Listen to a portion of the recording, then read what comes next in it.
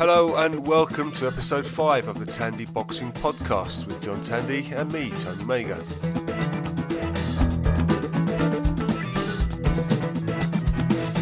In this episode we recap the action from Oberhausen, Germany, where Felix Sturm defeated Fedor Chudinov to win the WBA World Super Middleweight title and become a 5-time world champion in the process.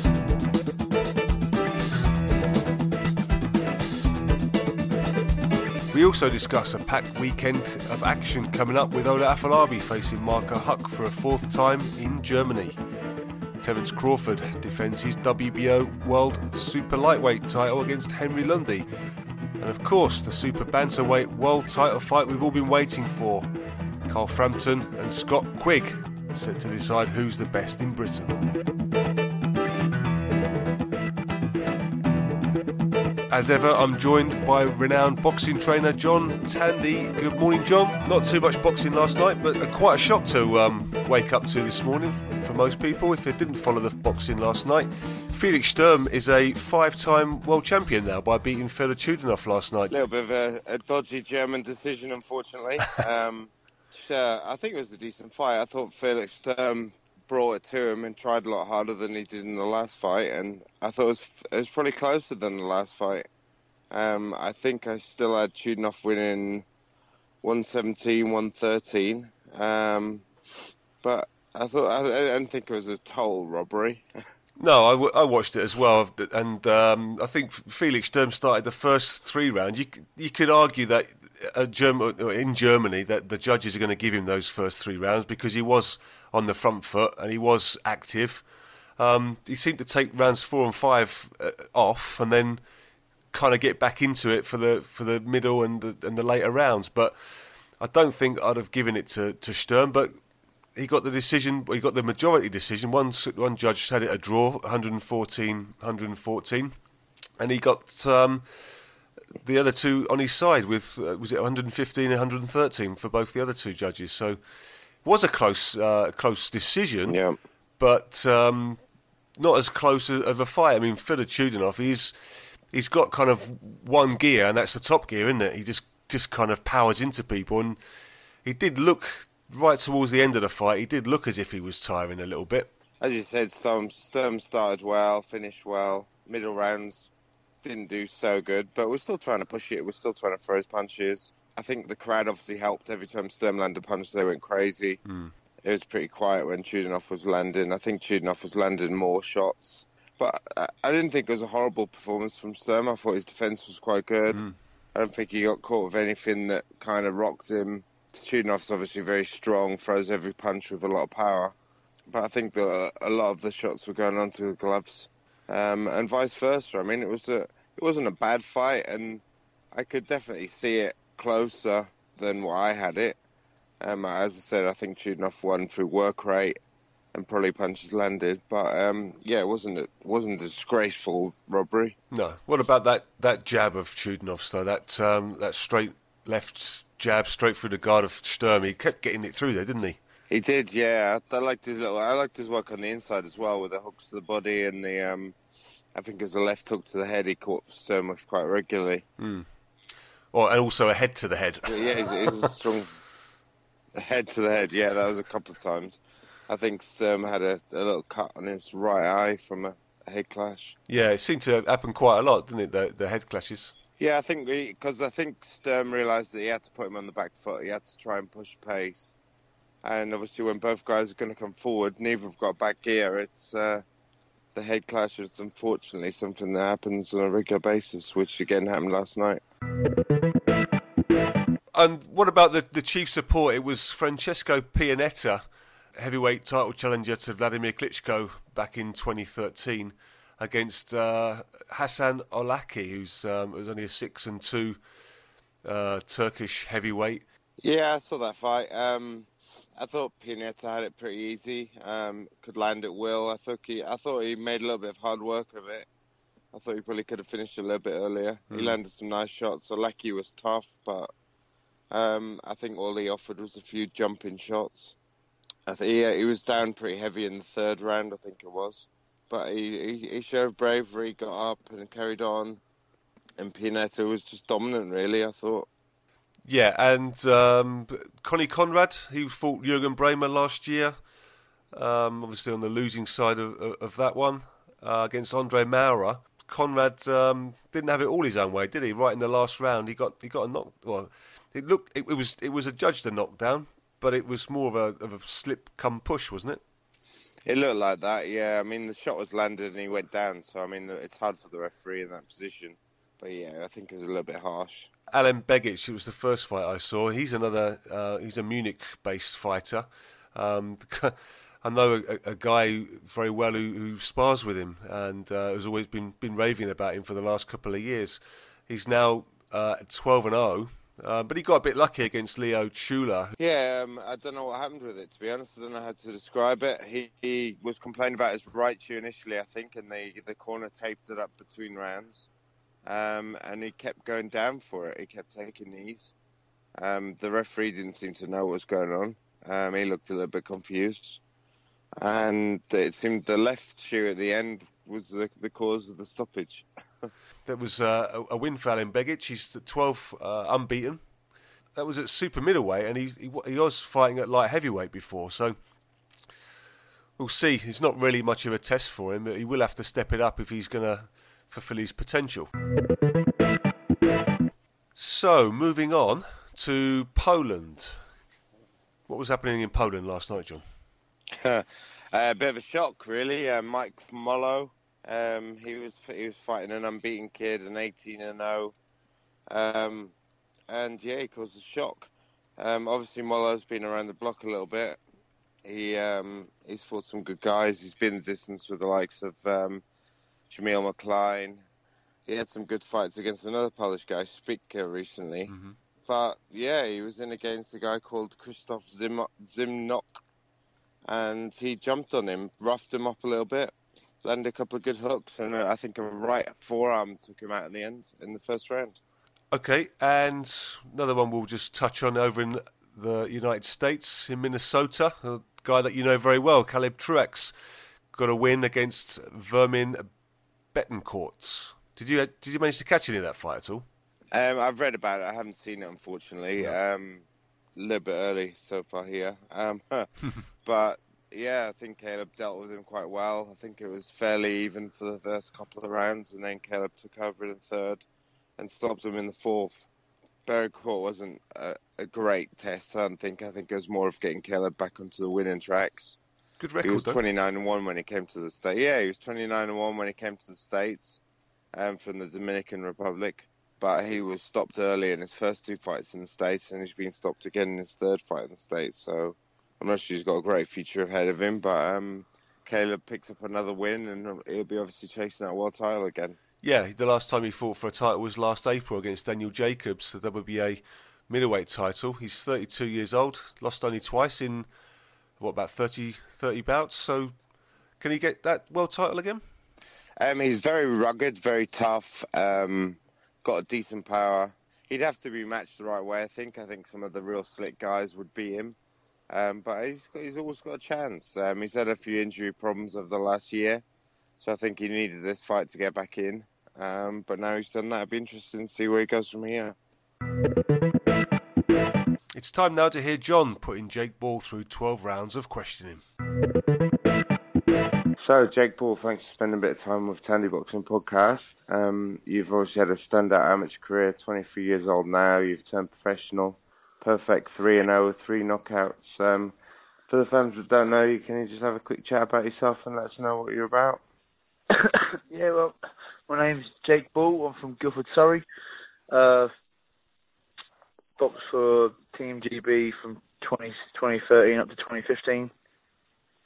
And then turned professional with Eddie Hearn and Matchroom Boxing. And then, so now I'm following my professional career. Currently unbeaten as a pro. And boxing again March 5th in Birmingham for my 4th pro fight. You've got an opponent for that already, is it Colin Farrakha from Liverpool? I believe so, yeah, well, we've been told at the moment it's Colin Farrakha, so hopefully he'd be the opponent. Okay, it's a decent opponent for this stage of your career, really. So he went 3-0 himself at one stage. I don't know if you know much about him. Yeah, no, it's good though. I was actually supporting a stablemate of mine, Reece Bellotti and Louis Adolphi, at the Copper Box show in January, and he actually fought a geezer there called I think it was Juma. Yeah, Dan Juma. I think he's 9-0 now, and he gave him a good fight. It wasn't like it wasn't one-sided. It was a very, very close fight. So yeah. So I'm hoping to get a few rounds on me because I'll do a few rounds this time for a bit more experience. So yeah, so it should be a good fight. Okay, so a new highlight of our podcast for the interviews is 12 rounds with me, and it's basically 12 questions. So if you don't mind, I'll just run through them quick. Yeah, we can. Okay, number 1, round 1. What's the highlight of your career so far?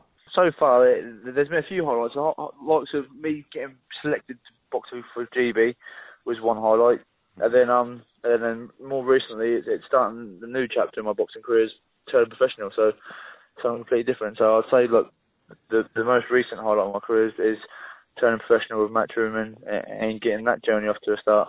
Round 2. What's your funniest moment in boxing so far? I go on holiday every year to Tenerife, and funny enough, Jimmy Mackey trains me. He goes to the same place every Christmas.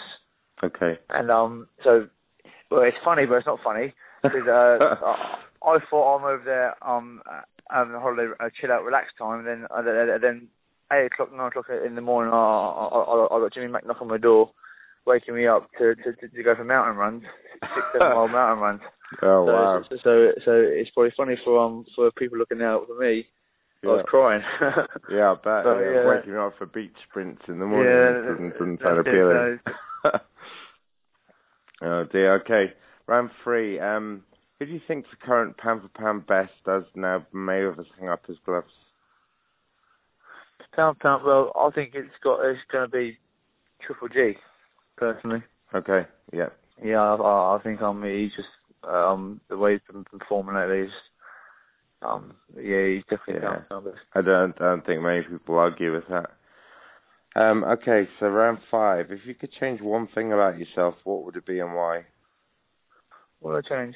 If I could change one thing, it'd probably be that I'll probably improve myself by being a switch hitter. I wish when I was younger I could have learned to switch hit.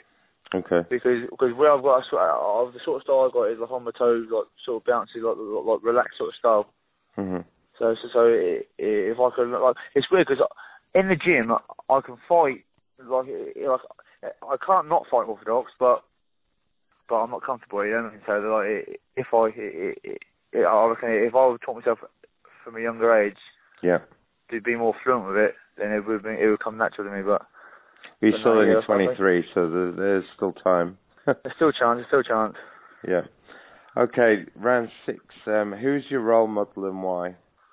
Role model with the two, Muhammad Ali and Sugar Ray Leonard. Always looked up to them. Just loved the speed, the movement, the footwork, the way they held themselves in the ring, and that I just thought it was amazing. Loved it. Okay, brilliant. Round 7. Where do you want to be 5 years from now? I want to be world champion 5 years from now. Yeah, world champion, fighting in big arenas, like in headline shows. Yeah, I think you've got all the potential to be there as well, mate. Yeah. Okay, round 8. If aliens landed in front of you and offered you anything, what would you take? Well, if we were sticking the lines of boxing, it'd be a world title. Anything else, like I'm not really greedy, man. Literally, if it's anything else, it'd be health and luck from my family. Okay, nice. My kids and wife. That's it. No, round 9. If you had a choice of any film role in any remake of any film ever made, who would you choose and why? I'll probably be Rambo, I think. Nice. Yeah, I'll probably be a bit of Rambo because I do like the old outdoors, getting dirty and grimy. So yeah, a bit of Rambo is a bit of me.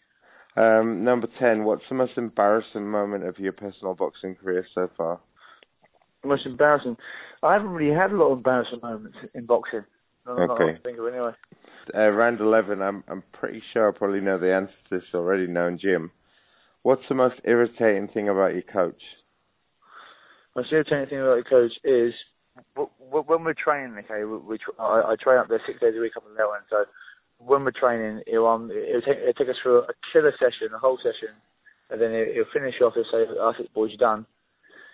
So basically, in my mind, I've switched off now. Okay, I'm taking my bandages off, I'm taking boots off, and then literally two or 3 minutes later, it'll come to you and go, "Oh, boys groundwork, boys circuit." So it's well, for now, I've come to try and like know it's coming now because he does it so often. But every time he does it, there's always you, as soon as he says, "Oh, that's it, boys, you're over," your brain switches off. I think that's it. I'm done. Eye testing finished now. Give it 2 or 3 minutes and it's up. Groundwork, boys. Groundwork. Oh, a bit of service, boys. I wish I put a bet on the answer to that because I'm pretty sure I could have answered it the same way. Oh, mate, torture. Okay, round 12, final round. If you could live a week in the body of somebody else who's living or dead, obviously while they're alive, who would it be and why? It'd probably be someone like Floyd Mayweather, I think. Okay. Just to see, because experience it. Yeah, because he's obviously at the highest level that you can get at boxing. So just to experience that level, and obviously once you have a taste of it, it's just going to want it myself even more. From gloves to shorts, the Tandy Boxing range includes everything you need for amateur and professional boxing and MMA training. Available exclusively online at houseoffraser.co.uk/Tandy Boxing. Next week in Manchester, the big one, Carl Frampton, Scott Quigg. Yeah, I think Frampton's going in as the favourite. To be honest, I've changed my mind on this one a few times. Frampton's the IBF champion. Scott Quigg's the WBA champion. I think Carl Frampton's had a bit of trouble as of late with his fights. He hasn't looked as good. Had a little bit of trouble with Alejandro Gonzalez in his last fight. He was put down twice in the first round.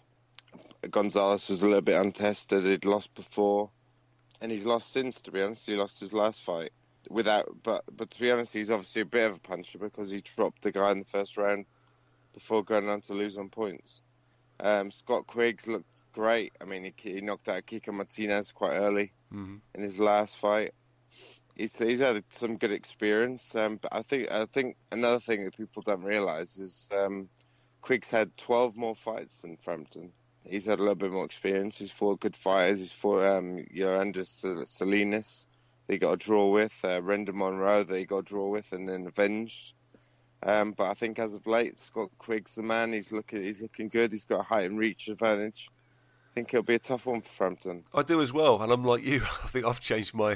When the fight was made, I thought Frampton had got it, but the more I see of Quigg and the more that attitude he's got and in the build-up to it, I really think Quigg will take this one. Again, it's something that I thought would happen, but again, after seeing Frampton go down quite heavily a couple of times in his last fight, you have to question whether he can take someone like Quigg's power, because Quigg's obviously is growing in confidence, growing in strength as he's getting older. I mean, the Kiko Martinez is a tough guy. Took him out pretty quick. I wouldn't rule out the stoppage totally. Okay, well, the undercard looks pretty good as well. Gavin McDonnell fighting for the WBC Silver Super Bantamweight title against Jorge Sanchez. Now, Jorge Sanchez is 15 unbeaten. Gavin McDonnell's also unbeaten, with just 2 draws on his record, very similar record to Sanchez. Do you know much about these two, and how do you see it going? Yeah, I mean, Gavin McDonnell's always kind of been in his brother's shadow a little bit, Jamie McDonnell, sorry. It always reminds me of the back in the day with the Ricky Hatton, Matthew Hatton scenario. He was always a little bit in his shadow, but he seems to be coming out, and he's got an interesting fight here. I mean, Jorge Sanchez is 15-0, but he's been fairly easily matched. He's only ever fought in Panama, and he's been brought across to fight in a big arena. I think it'll be a big step up for him. And, yeah, quite fancy McDonnell winning this one. Yeah, they train together as well, don't they, with Dave Caldwell, the brothers. Is that right? Yeah. I think they do a lot of round sparring with each other, and both similar weight. And McDonnell's had some good fights. He had his draw against Josh Well. It was a good result for him, I think. And his last fight, Jeremy Parodi, that was quite impressive. So, yeah, I think he's starting to become his own fighter. He's obviously the chief support on this card. So, it'll be interesting. I think he wins this one. I don't know what Sanchez brings to the table, but... Well, he's bringing his unbeaten record to the table, probably. So that will move Gavin up quite nicely in the rankings. On the another undercard fight for the vacant Commonwealth featherweight title, Isaac Lowe against Marco McCulloch. Yeah, I mean, McCulloch's a strange one. McCulloch's up and down. I think he's very hot and cold. He's had some good wins in his time. Beat a former world champion, Dmitry Krylov, who was obviously a lot lighter, but he's obviously still beating him. But then he's been knocked out by Journeyman in the first round as well. Isaac Lowe's currently unbeaten. He's got a split decision draw with Ryan Doyle. I think that's his biggest test. Yeah, in his last fight. Yeah, in his last fight, yeah. But he's not really fought anyone of note, so it's an interesting.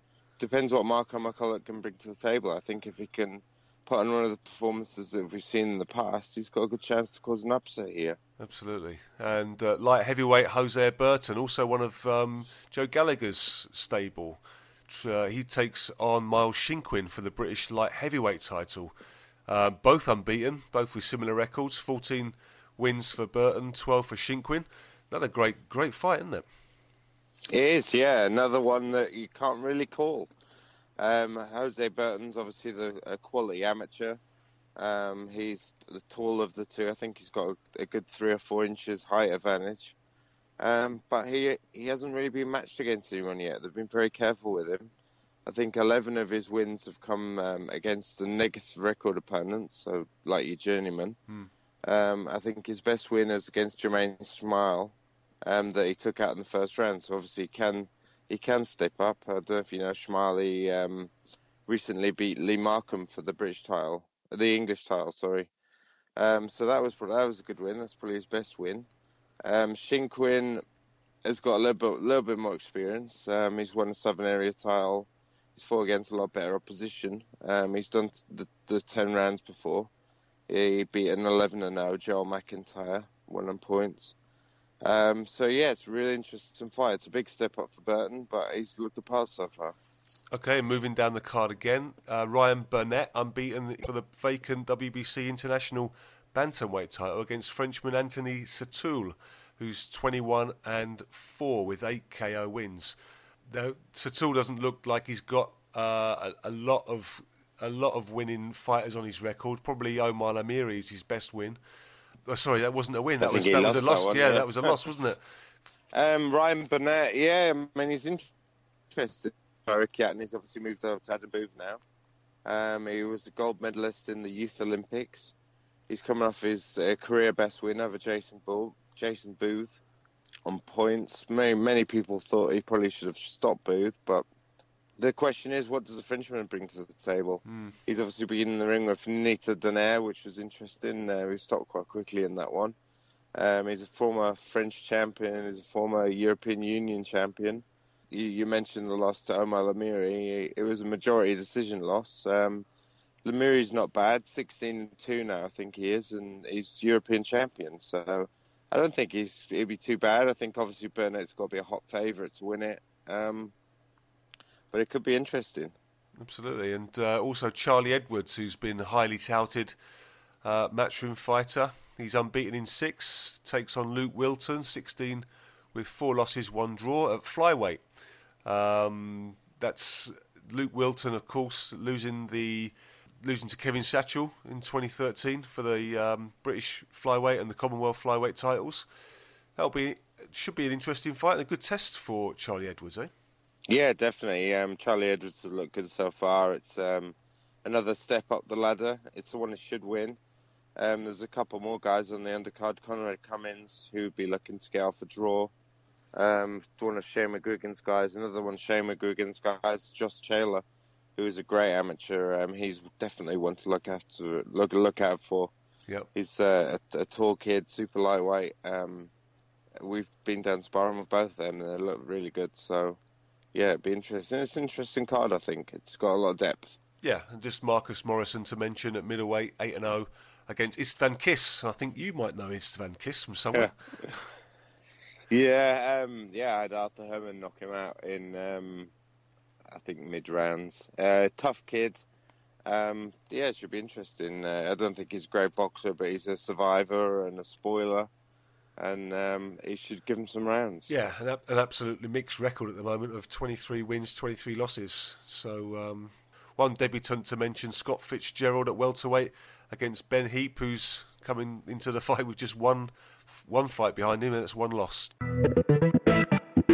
Also next weekend at York Hall, Dan Woodgate against Wadi Camacho. It's an interesting one, to be honest. I think they're both kind of on a similar level, where Dan Woodgate's 13-2, Wadi Camacho's 14-5. Woodgate's coming off 3 wins, but he's been a lot easily matched. He lost this last time he fought for the Southern area to a guy called Leon Senior, who was 9-1. Wadi Camacho, he's had 5 losses already, but he's been in with some good guys. He's fought China Clark, Tony Conquest, Stephen Simmons, and then obviously Craig Kennedy twice. So he's had some tough fights. Quite fancy Wadi turning it around in this one. I've seen a bit of Dan. He's fought on a lot of the cards that we fought on in the Camden Centre. Not a massive fan. It should be a decent matchup between the two, but I think I'm edging with Camacho on this one.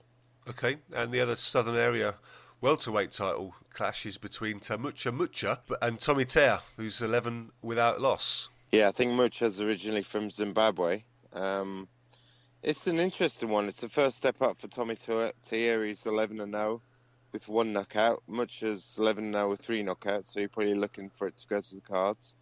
Mucha's coming off a career best win over Eric Hochcheng last time out. He stopped Eric in 6 rounds. Good win. Which is it is a good win. Eric's normally generally very tough.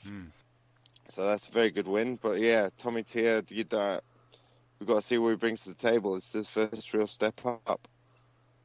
Okay. Well, just to quickly go over the rest of the card, Alan Higgins is on there against Wayne Reed. Some TBAs, Aaron Morgan, we've seen him at the Camden Centre as well. I think he's a regular down there. Yeah. Darryl Williams, Ben Jones, Tony Milch as well. So it's absolutely, there's going to be a good 20 bouts there. Yeah. Yeah. There's Keon Thomas as well, and Elliot Matthews on there at the moment. I don't know if they're going to fight. But yeah, all of those guys are kind of on our circuit that we spar with regularly. So it's a very deep card. Well, the one I'm looking forward to the most next weekend is got to be Ola Afolabi coming over from the United States to take on Marco Huck for a 4th time. This time, Ola holds the belt though. He's got the IBO World Cruiserweight title. He's taking on Marco Huck a good time, because Huck's coming off the back of that loss to Glowacki, that surprise loss to Glowacki, the first time he fought in America. So his confidence will no doubt be a little bit dented, but Huck fights on confidence anyway, and he's with 3 fights behind him against Ola and having lost none of them, 2 wins and a draw. I think he should be quite confident, shouldn't he?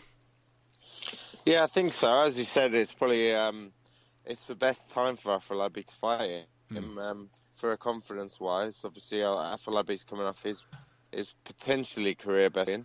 Absolutely. With a ring against Chakiev. Yeah, no doubt. 5th round stoppage against a 24-1 guy. Yeah, which in is Russia. Pretty impressive. Yeah, in Russia. Yeah, very impressive. And Huck's obviously coming up quite a nasty knockout against Glowacki. But as I said, I mean, Huck's not lost to him yet. He's 1-2 and drawn 1. They've all been close fights. It's interesting. Afolabi's obviously tough, never been stopped. Huck's really been around the block. You don't know if the fights are starting to catch up with him now. I think because of Huck's style, it's going to be... His career is never going to last as long because he's not very slick. He kind of gets hit to hit. And whereas Afolabi tends to move a little bit more. His time's starting to catch up with Marco Huck, but we said the same about Felix Sturm, and he's obviously proved us wrong last night. Terence Crawford against Henry Lundy for the WBO Super Lightweight World title. That's got to be the standout fight, isn't it? Yeah, I think so. Terence Crawford's obviously the people are talking about him being the next sort of to step into the gap that Mayweather's left. He's had some good wins. He's beat the likes of, I think the most impressive for me was when he beat Gamboa. But, he's had some great wins. He's come off a win over Derry Jean. I think he's 27-0. Henry Lundy is a tough kid. He actually called me to train him at one point. But he said he had a fight and he went in, lost, and then I never heard from him again. But yeah, he got stopped by Mauricio Herrera in the 5th round, I think. It's the only time he's been stopped in his career. He's generally pretty tough. But a couple of guys that Crawford's beaten, Ray Beltran and Thomas Delorme, have actually beaten Lundy already. So you'd kind of favour Crawford in that one, I think. Yeah, I think I'd favour him anyway. What else we got over there next weekend, John? We got the undercard, Felix Vergedo against William Silvers, interesting. Vergedo's 19-0 against Silvers, who's 23-0. Someone's O has to go. Somebody's definitely has to go on this one. Big step up for Silva, more so than Vergedo, I think. Silva's always won well, but against limited opposition, so I think it's a good fight. Vergedo's coming off a couple of good wins against 27-3 Dos Santos and 16-0 Najira. So Vergedo's got to be the favourite in this one, I think. But never rule out an undefeated fighter. Okay. I think almost everybody except Emmanuel Taylor is unbeaten on that card. Yeah, there's another good card on the good fight on the undercard. Shane Monahan against Janne Forsman. Shane Monahan's looked pretty good so far. He's beat one of my ex-guys, Donovan Georgian's last fight. Valencia Zuniga, Alva Mariki, Anthony Smith. He's got some good experience in his 26 wins. He's fighting a kid called Janne Forsman, who's 21-3. He actually fought one of the guys from over here, Oval McKenzie. Was stopped in 2 rounds. He's won at a pretty low level so far. Every time he stepped up, he's tend to lose. So I think Shane should be too good for him, but we'll see. Okay, well the other standout card is in Anaheim, California. That's Leo Santa Cruz against Kiko Martinez for the WBA Super World Featherweight title. Leo Santa Cruz is he had a draw in his second fight, but he's gone from strength to strength. He's 31-0 now. He won, I think he's a 3-weight world title, world champion.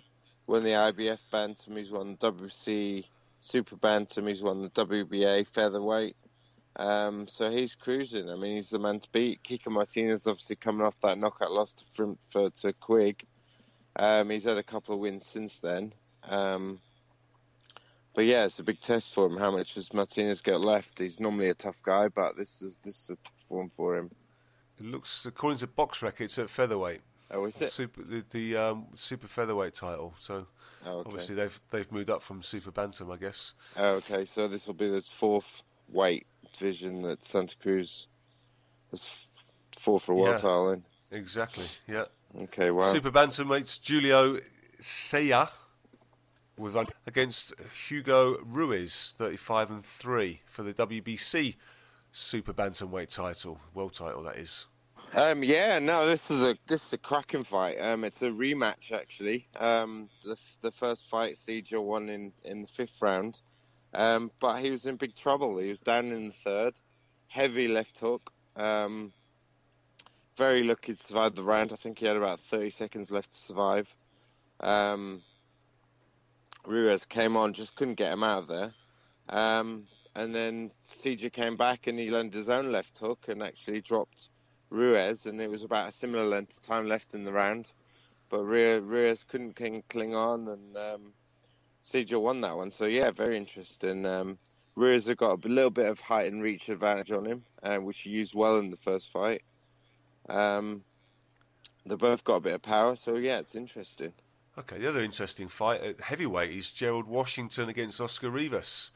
Washington 16 without loss, just 1 draw, and Rivas is 18-0 with 13 knockouts. Now he's a Venezuelan, I believe, no, Colombian fighter, Oscar Rivas. That should be a good test for both, shouldn't it? It's a bit of a crossroads, I think. Obviously, Gerald Washington had his draw against Amir Masur recently.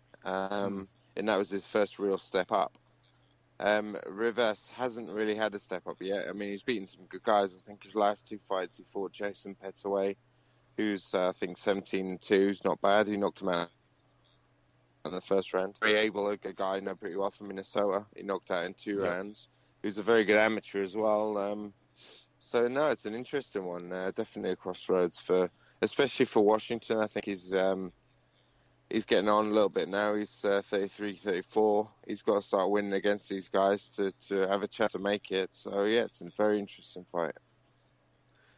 So the other title fight at Super Bantamweight is in Birmingham this weekend. Sean Davis against Jason Booth for the vacant English Super Bantamweight title. Jason Booth is obviously coming off that loss to Ryan Burnett last time out, in which he announced his retirement, which was a little bit short-lived because he's back in the ring again on the same night that Ryan Burnett's on.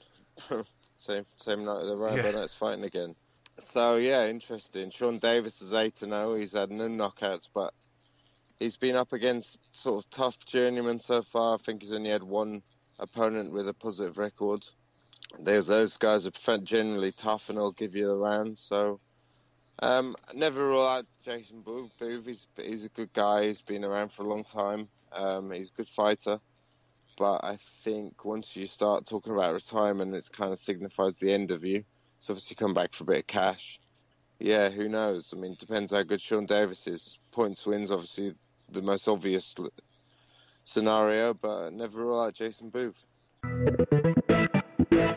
Well, that's all for episode 5 of the Tandy Boxing Podcast. As usual, if you like the pod, then please let us know by sending a message to us via Twitter at TandyPod, or we'd love to receive your emails at tandyboxingpod@gmail.com. Until next time, stay safe and take care. Goodbye for now.